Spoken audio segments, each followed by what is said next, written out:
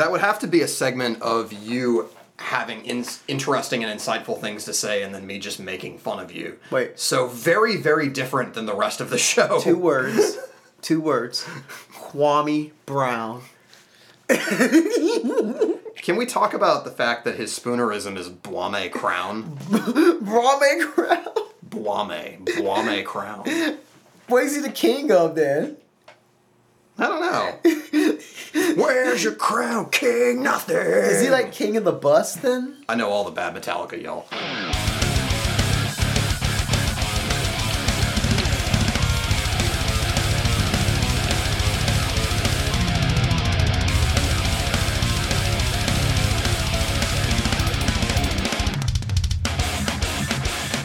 Hi everyone.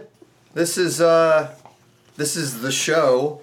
I've already forgotten the title of this show. What did we decide the title of the show was? It's the Dan versus D. It's the Dan versus D podcast. We are specifically not calling ourselves DVD anymore because there is already a DVD weekly podcast on iTunes, and we don't want to step on any toes here. Elbow any kidneys, as it were. Do our shooting motion that ends up smacking somebody in the face. We don't want to do what Kobe Bryant claimed was his shooting motion, which is just snapping your wrist and then literally clocking someone next to you. Still love you, Kobe. We don't want to do that. Still love you, Kobe. But so what's up, guys? we're still going to go informally by DVD because I love saying this. Welcome to the Dan versus D show. I'm your host, D with 2 E's. This is D versus D, aka DVD, as in DVD player. I'm your player. D with 2 E's. I'm Dan. With the A-N. My name is Dan. I have an A-N in my name. I just realized like I was redundant with my D with 2 E's, but oh well. My name is an anagram for and. Or NAD. Very eloquent of you. My name is an anagram for NAD. Mine NAD. is an anagram for Yasak. Yasak. Yasak. Yasak. I punched you in your sack. I'm Casey. I'm the girlfriend of D with 2 E's, and I'm here as a guest today. And that's actually the origin story of where I got my nickname D with 2 E's from. That was me. Yeah. With 2 E's. Because people would call me D, and then like in little love notes, she would write D and like put like 2 cute little E's like next to them. I was like, huh, kind of like that. And I started using nickname for like video games and now for this podcast. So there you go. You can thank Casey, the beautiful Casey, for that. So yeah, here we go.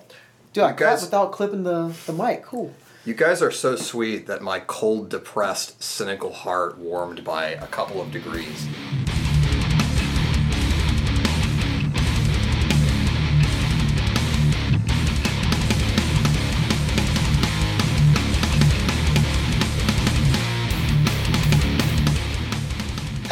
All right, Dan and D. What are we going to talk about today? Okay. She's kind of like a moderator too. So Bring you back on track. I think part of the reason we wanted to have Casey on with us today is we were brainstorming before the show, and that went out pretty well. We've already recorded a lot of brainstorming today. I think maybe this taping the pre-show meeting thing was not the best of ideas. I loved it, honestly. I thought it was genius. But anyway, got some quality stuff. And I've been wanting to do this for a while with various people we know.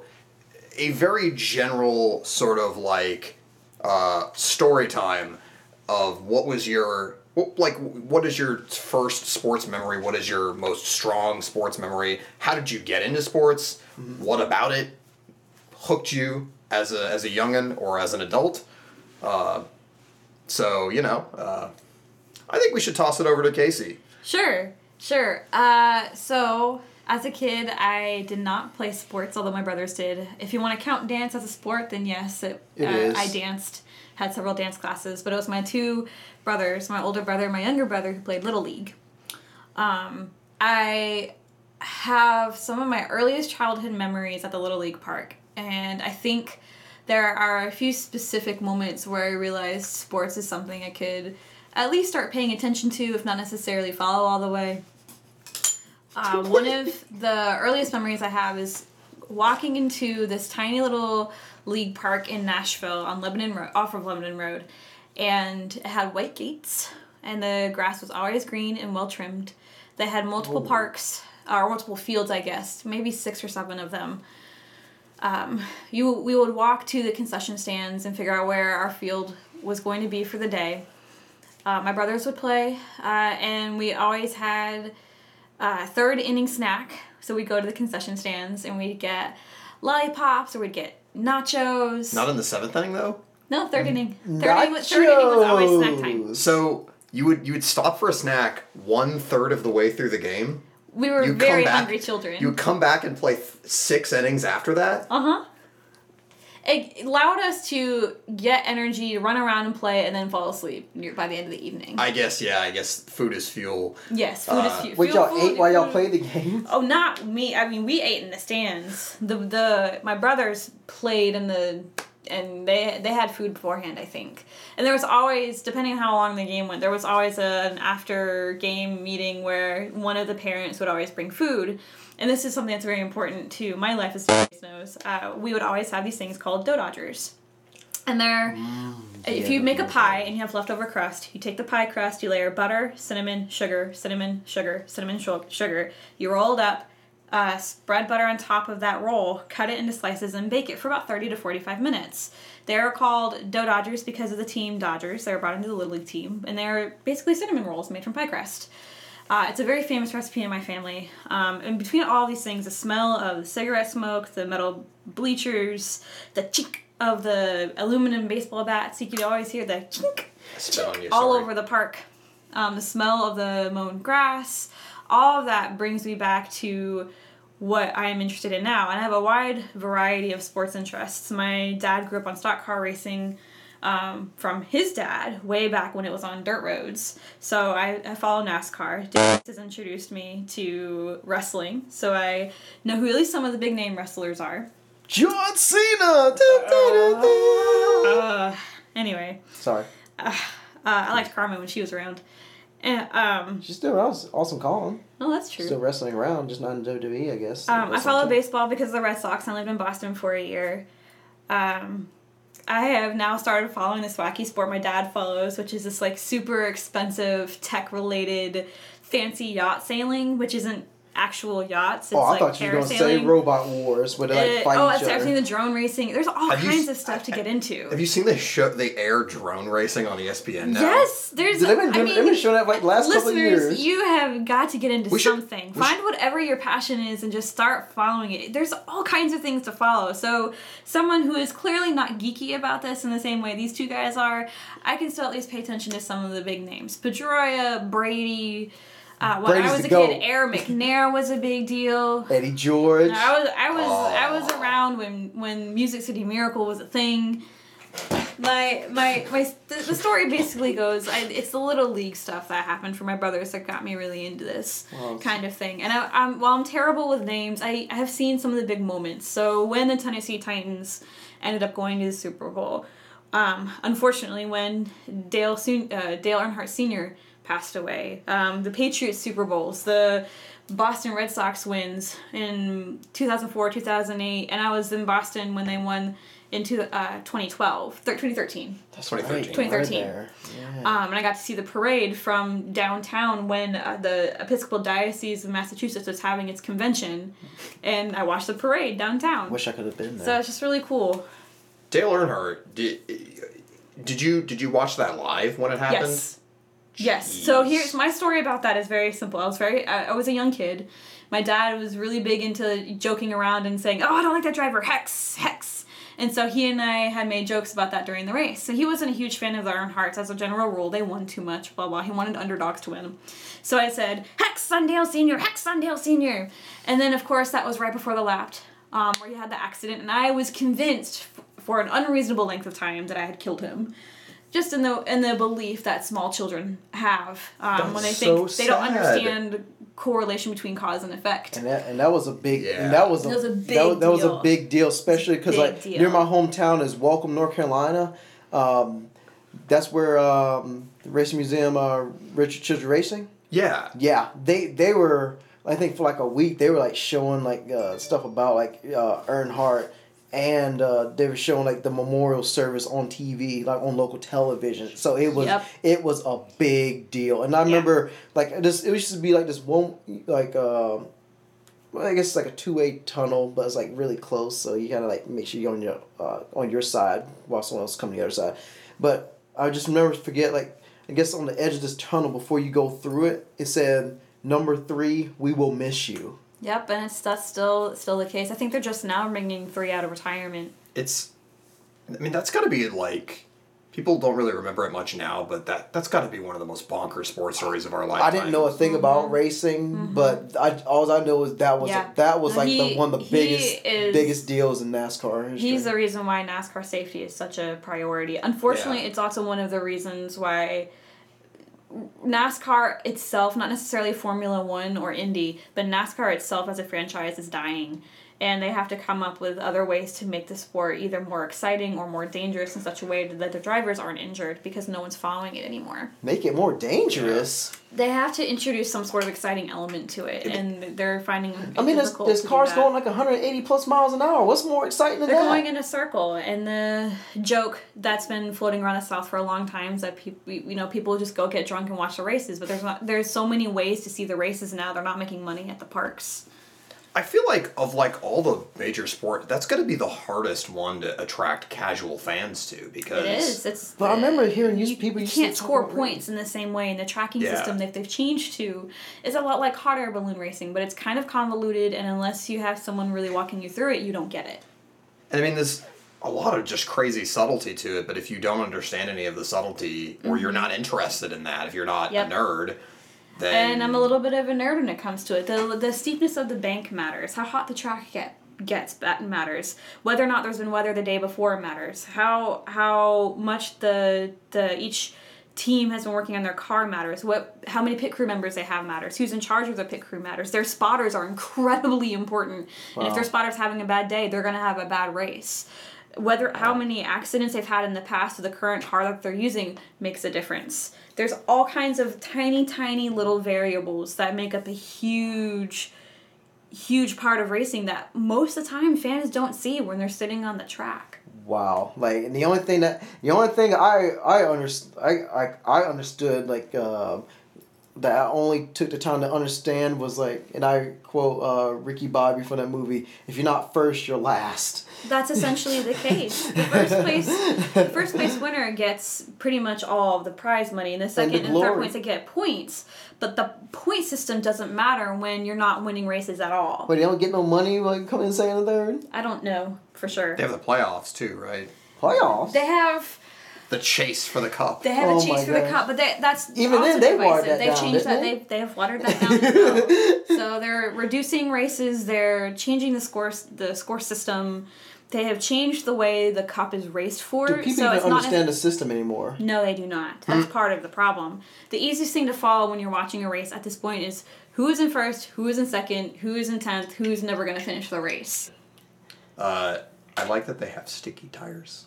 They do. Tires are so important. They wear out sticky so tires. fast. The tires are literally like sticky. They're like tacky to the touch, and it's to grip the track better. Is it like the sticky like the ShamWow guy just like zipping all that stuff and just sticked it to the wall? That's basically what the I'm just picturing someone just rolling a tire that's like a lint roller on the carpet and then sticking it to the wall. The drivers also lose weight while they're driving. They can lose up to like 10 pounds just in sweat alone while they're driving. So it's a pretty brutal sport on the person. And they use almost every part of their body to drive. So a lot of that's automated now. And a lot of it is they can't move their head left and right because of the neck safety features they've created. So that's why their spotters are so important. Now, I know this is completely off track and we should probably move to another segment, but I just should bring that up. Sorry. Dude, that was dope. Yeah, NASCAR...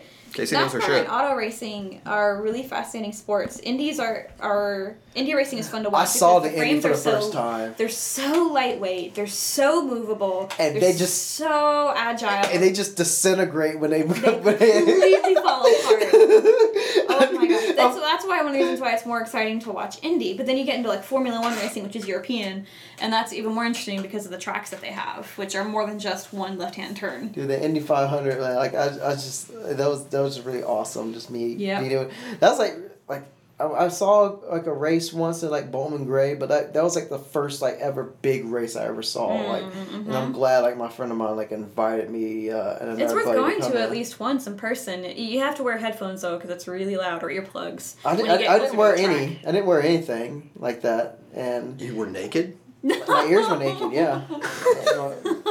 Yeah, my ears were naked. Like my eardrums were naked, so I didn't have earplugs though. What's so funny, yo? Just because I say naked? Naked? Are y'all in preschool? Come on, guys. He just took his eardrum underwear off.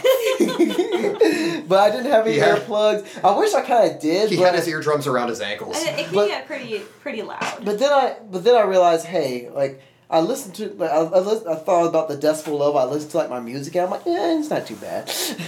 But I wish I did have, like, some earbuds of some kind. I was tempted to ask somebody, like, hey, you got earplugs? But I was like, yeah, I'll just endure it.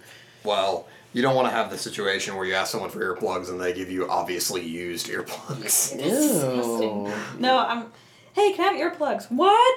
Can't hear you. Earplugs. That's disgusting. Or they get, anyway. No, that is my input for the day. So there you go. So I don't know anything else about the rest of the topics, basically. So a lot of memories of your childhood and the clink of the bats. The clink of the bats and the smell of cigarette smoke mixed with, B-level nacho cheese and... B-level? I wonder what A-level is. Nachos have to be done right. So if you're going to go get concession nachos, you need to go to, like, the baseball parks and get them. Man, like, most of them, like when you put too much cheese on it, they just... But even they have the top quality, top notch. If you put too much cheese on those bad boys, it's just going to get soggy. That's part of the deliciousness of nachos. That's the risk you take. Okay. Do you have a funny sports memory? Funny sports memory. Probably involves me. Something weird or ironic that I can make fun of. Oh, Go ahead and put me in it because I'm an easy target to make fun of because I've given you probably enough material for like 2 lifetimes. No. Well, no, 1 lifetime, but in the future it'll probably be 4 lifetimes. I haven't played enough sports for that to be noteworthy. Although I was a photographer for our college paper, and I ended up on the sidelines of the games in an attempt to get a good picture. Someone had warned me a moment prior to stay off of the sidelines next to the players. I was attempting to get a shot of the play, and I failed fantastically, as a play had gone on without me noticing. I was shooting something else off of the end of the field, where the opposing team had hiked the football to their quarterback had passed to their receiver had been tackled by one of the Guilford players smack into where I was standing on the sideline. So I got more or less tackled by a Guilford College football player. Well, you didn't tell me that. Wow, yeah. That's dope. I was fine. I got smacked in the leg by one of their legs or something. I took a little bit of a tumble, but I was fine. Describe the tackle. So was this a center mass rapid drive type situation? Well, as far as I know, the opposing team's receiver had clutched the ball the way they're supposed to. He knew it was going down. He knew it was getting tackled. So he had his back towards me. He kind of had it wrapped up in his he had like a little baby. So did it just a loaf of bread. So they just bumped you or something when they were going out? Well, they bumped is a little bit weak of a word for this. I wasn't totally knocked down, but I was definitely hit. I was not quite a casualty. So in the leg. I got knocked. I almost dropped my camera. I dropped my tripod in the meantime and all that stuff. So. How do you feel? Oh, sorry. I've been lucky it wasn't. None of that was. Because if your leg catches in the ground and someone's hitting you from the side, the unhappy triad. Your leg is going to be a right angle. It was not. Like I said, I don't know how I wasn't looking in the direction of the tackle necessarily when this happened. So I know I got bumped, but I wasn't quite sure how. ACL, MCL, PCL. No. ACL, MCL, and like meniscus, like the unhappy triad. I was just an idiot for not paying attention to what the coaches had told me. How do you feel about like you taking more like tackles, like padded tackles, than your boyfriend ever has? Kind of of great, actually. Yeah, so you're more hardcore than me. See? Yeah, getting tackled in the leg is not the same thing as getting actually tackled and, clocking my head against the turf. You took a more dangerous hit than I have. For all you know, that just means that Darius played, but he scored on every single play. That's true. He just was never hit, ever.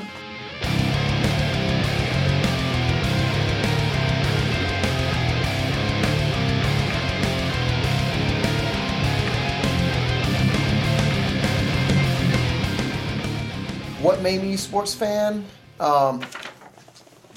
Well, for me, I was always close with my dad, like from day one. Me and him were just always there. Like my mom had always, when she worked her job and stuff, she worked swing shifts. So either she would be at home recovering or getting ready to go to sleep, to go to work, or she's already at work, or she's getting off of work at nighttime stuff. So it was kind of variable in terms of seeing her, but consistently my dad was always like there. Like he worked like in the morning, be there in the afternoon. He'd be there most of the time, take me to like my practices, going to my games. He'd be like the loudest person, cheering like for my team and whatnot, and cheering for me and stuff. It was great. I guess it's just that what sports meant to me was that it encapsulates that closeness that me and my dad shared. Like I'll never forget just seeing him yell at the TV because his Rams or his Dodgers weren't doing so good, or his Philadelphia 76ers, well before the process, back when they had Allen Iverson, the answer. And sorry, Dan's got like a little burning question or some burning thought. What's up before you forget it? Your dad was a Dodgers fan? Yeah. Why do you think I had that? That's where that Dodgers shirt came from that I rock from time to time. Yeah. Go Dodgers! Woo. Dodgers are kicking ass. Yeah, they are. I don't. So are no Dodgers. Don't tell me. Please make some tonight. But I don't say anything until I don't want you to say anything about them until they make the World Series. Anywho. I'm just saying they had a stretch of 34 games where they were 30-4. But how many times have they been kicking butt and then they get eliminated NLCS or NLDS? I get tired of that. But they gotta go get you, Darvish. They gotta just go to the World Series and win it. Anyway, sorry. But just what brought me into sports was just the valuable time that I spent with my dad. And for those who don't know, you probably don't know, it's a little tough for me to admit and stuff. But like 6 years ago, my dad unfortunately passed away due to liver cancer, and so because of him is why I'm as big as a sports fan as I've ever been, and I am to this day.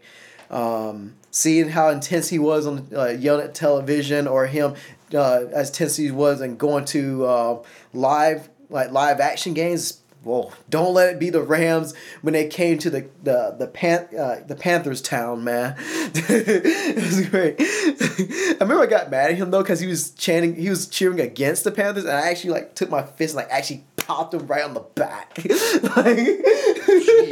I know I didn't want him to cheer against the Panthers. I was like, whatever. But no, I yelled at the TV like he did. I cheer for my Patriots and my Braves and Chicago Bulls like him. But what sports gave to me is just that unity of just bringing two people together, or bringing people together to enjoy the atmosphere of sports and what it offers. So there we go.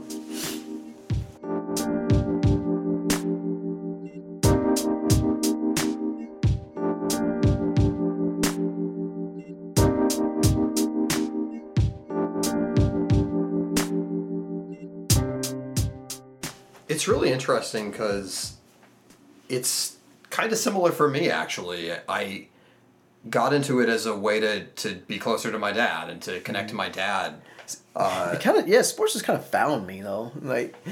Because and I think I mentioned this in the first episode that I was homeschooled, but what that kind of practically meant was that I spent well, not necessarily because my dad was Coast Guard. That's right. For many years, so he was never really like deployed really while I was a kid. He was kind of past that point in his career at that point, but you know, he would go to work all day, so I would be at home with my sister and my mom all day.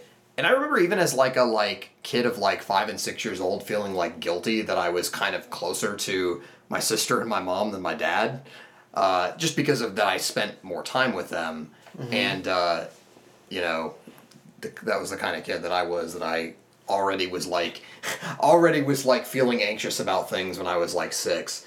But it'd be a confusing time, 6 years old.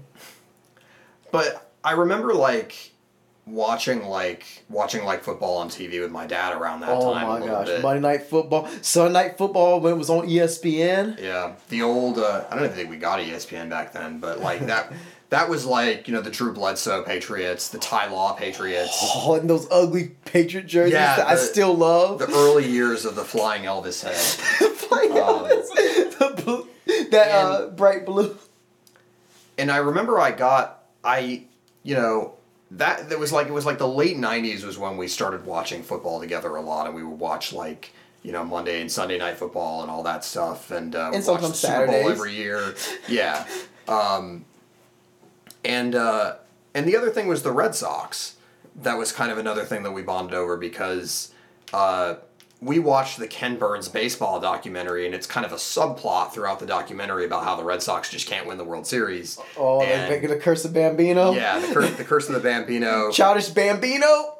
I couldn't resist. Bill Laimbeer's spoonerism is Lil Bambier. Wow, that sounds like a rapper name. Lil Bambier. Anyway. But we digress. It was, it was a subplot in Ken Burns baseball that the Red Sox can't win the World Series, the 1967 Impossible Dream, and the 1975 World Series, and they just can't do it.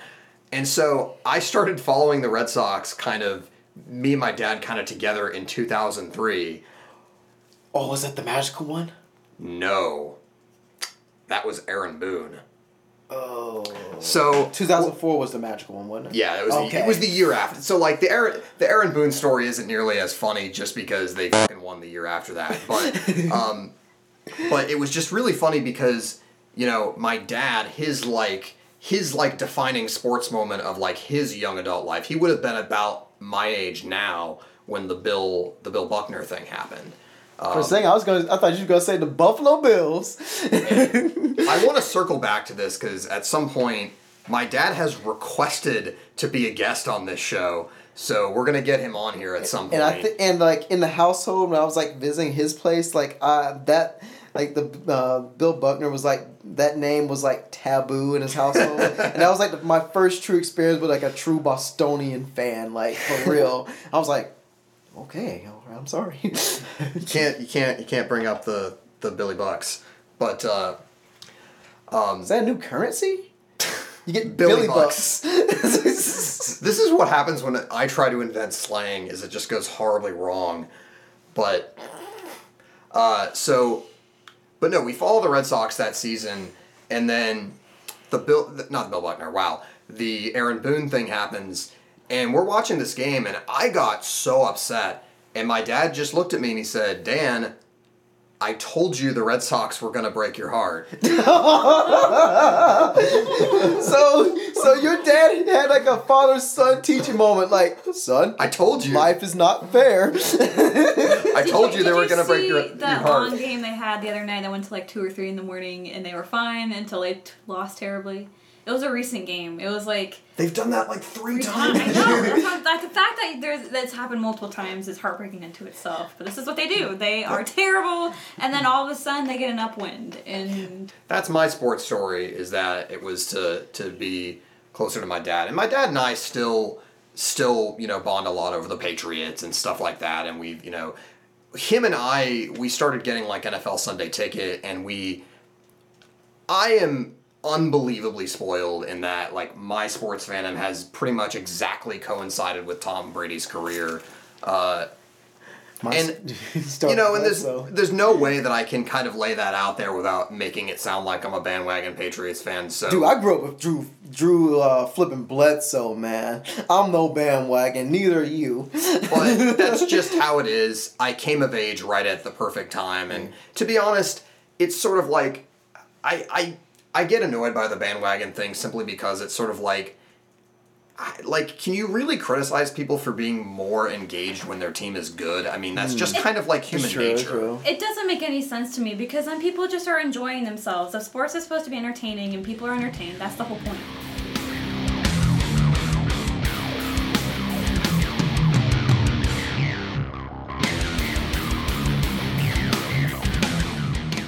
If you take that logic to its kind of logical extreme, then obviously 76ers fans have to be basically have been the most engaged they've ever been for the past 4 years instead of, cratering attendance, which is what's actually happened. So, like, are all those 76ers fans bandwagoners and they're only going to watch when the team is good? Can you blame them for that? Also, fuck Sam Hinkie. No, So here's the thing. Here's how you tell. It's my official editorial position that Sam Hinkie fucking sucks. By the way, but he still made them millions though, and creates a sort of like a renaissance for Philadelphia basketball. So D keeps asking me, like, what if Sam Hinkie actually hears this podcast and wants to be a guest? And honestly, I just hope we don't get sued by him, man. I'm just making fun of him on a podcast. How is, much larger things than us have said much worse things about him. That's fair. Like, if anything, you should be pissed at the 76ers for firing him. He created the perfect basketball team creating formula. Why should he have been fired? He should sue the 76ers. He is a genius and everyone else is insane for wanting to watch a decent basketball team. Yo, he got paid, he went home, and he's counting his millions. Anyhow. Sam Hinkie literally is Apple deciding not to put a headphone jack in the iPhone. Wow. Or not putting USB connectors. Wow.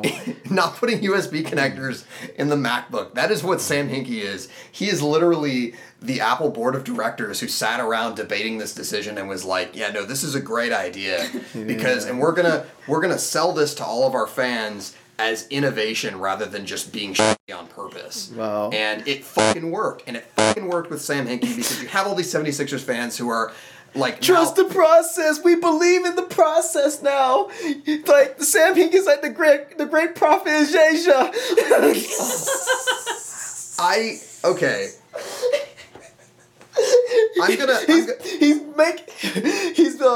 He's creating a great ball team. I'm gonna do something really quickly. He's helping us make a money. I very quickly, we're gonna really, really digress for a second here, but I want to jump back very quickly to the Prophet of Jeja bit because I came up with this idea last week. What if we took that dialogue and changed it so that we auto-replaced the great Prophet of Jeja with Sam Hinkie? Oh, no. No, man. You realize we're going to burn for this, right? we're going to burn. And we're gonna replace marriage with basketball team. Oh, no. You're going to... I think you're about going too far on this one, but let's hear it. I want to use this great opportunity to testify how Sam Hinkie saved my basketball team. Oh my God, I can't do it already, man. This first sentence. Come on. I'm from California. I want to use this opportunity to thank Sam Hinkie. Would it be Philadelphia then? Rewind that. Okay, I'm from Philadelphia. I want to use this opportunity to thank Sam Hinkie, who really made my life a pleasurable one today. This great man, Sam Hinkie, brought my basketball team back to me after 6 years of breakup in our basketball team. After I had already had 3 lovely draft picks for my basketball team. Oh my God. This is easily going to be like the best segment of this. Oh my gosh.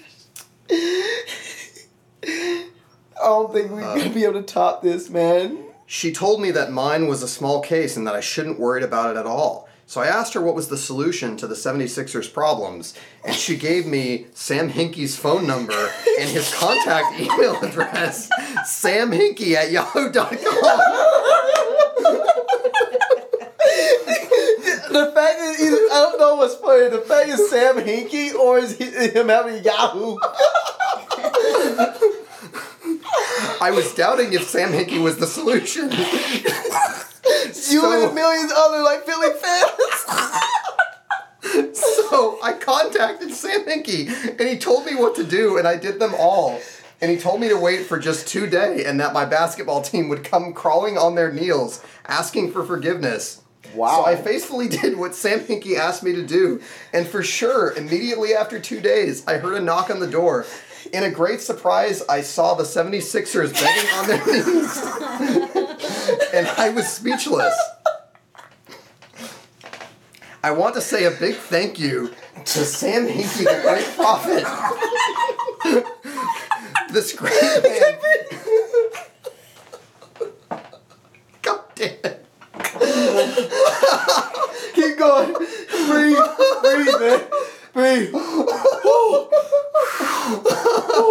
Breathe. Oh my God, I'm turning red. Sam Hinkie made me understand that there's no problem on earth that has no solution. So please, if you know you have the same problem. Oh God. There aren't really any more references to him. But let's all laugh at What other services can Sam Hinkie provide? let's see. Let me see if I can basketballize these. Oh gosh. Is that a word? He will help you to be general manager in anything you do. Okay. Earn a good money. good money. Success in basketball. Shooting problems. Win court case. The whole Philadelphia basketball team was a court case. This is literally the greatest thing I've ever done in my life. We might have to stop the episode after this because I don't think we're gonna top this for this episode, man. Keep going, Oh my God. Want to be in control of your basketball team. Looking for job, which Sam Hinkie currently is. You have been scammed and you need your money back. Oh, the 76ers. Oh. You have been working without promotion. Whoa. You have any symptoms of sickness that is uncured. Pregnancy problems with babies. Yeah, we did this last time. You can email or any problem that is similar. I will advise you to come straight to Sam Hinkie. You can email samhinkie@yahoo.com. Thanks, ... Ladies and gentlemen. Look what you've done. You realize what you've done? I wouldn't be surprised if you broke the internet. You broke the internet with Sam Hinkie. Or no, at least you don't broke this podcast with Sam Hinkie. This podcast is broken. Yo, for now on, can we just instead of having the great prophet Jeja, from now on, if we refer to any great prophet, darn, great prophet is Sam Hinkie. What I love is, since I'm reading this aloud, it doesn't necessarily have to be prophet, Prophet. It could be the great prophet as in Profit. Oh, I see what you did there. Wow. A net financial gain for our great basketball team. Wow. Man. I didn't think you could make that story any better or funnier, but I stand corrected, man. My cheeks are still throbbing from laughing so much. And then Casey, you didn't see on the video, but Casey had her camera phone just filming us at the tail end of it, just laughing uncontrollably. This has to be the single greatest thing that either of us has done, man. So kudos to you, man. For 2 years, I felt my life was over, and my rookies thought they would never see their general manager again. Whoa! Are you just gonna like rewrite that and just make it even better? I tried to be strong just for the rookies, but I could not control the pains that torments my heart. All those losses. My heart was filled with sorrows and pains because I was really in love with Sam Hinkie.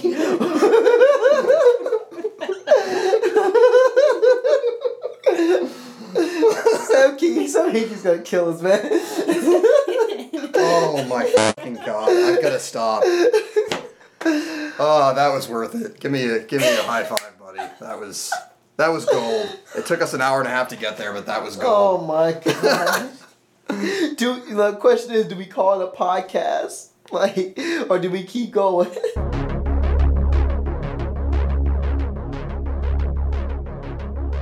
We're gonna retire on top for the night, like Ray Lewis and Peyton Manning with their like last Super Bowl runs. There is literally no way that we could ever possibly top this. Dude. I think this is the last episode. I would like to thank all of you for tuning in. I would like to thank Casey for being our guest on this episode. You're so welcome. Also, shout out to our friend Bree, who's like stationed in Japan. Thanks for checking out our first episode of our podcast and also commenting on there. We really appreciate your support. We miss you. We want you to be back in the States at some point, but we really appreciate the support, and we're trying to bring some more episodes so that way you can be entertained, especially after this episode as soon as it gets processed. So we love you, and best of luck to you where you stay, you being stationed, and hope to see you soon. You do know what this means too, right? What does it mean? After all the jokes about us having 2 listeners, we are confirmed. We have 1 listener. We have an audience of 1. Well, we have Casey. She sat through this one. So that's true. So there's our 2. There's our 2. So we've reached status quo. Thank you. Thank you very much from the bottom of my heart to our 2 listeners for tuning in. And for our special guests, step to the mic and tell us where they can reach us in terms of our email. You may reach Dan and at dvdcastpod@gmail.com. That is dvdcastpod@gmail.com. Can you say Dan and D? Because I think you just uncovered my identity. Oh no! I ruined everything. We'll clip it. You can reach Dan and D at dvdcastpod@gmail.com. That is Dan and D at dvdcastpod@gmail.com. On that note, thank you all for listening. Words of Lane Staley, I wish I could just hug you all, but I'm not going to. Love one another. Stay true to yourself, your sports, and your life. Don't be a fucking asshole.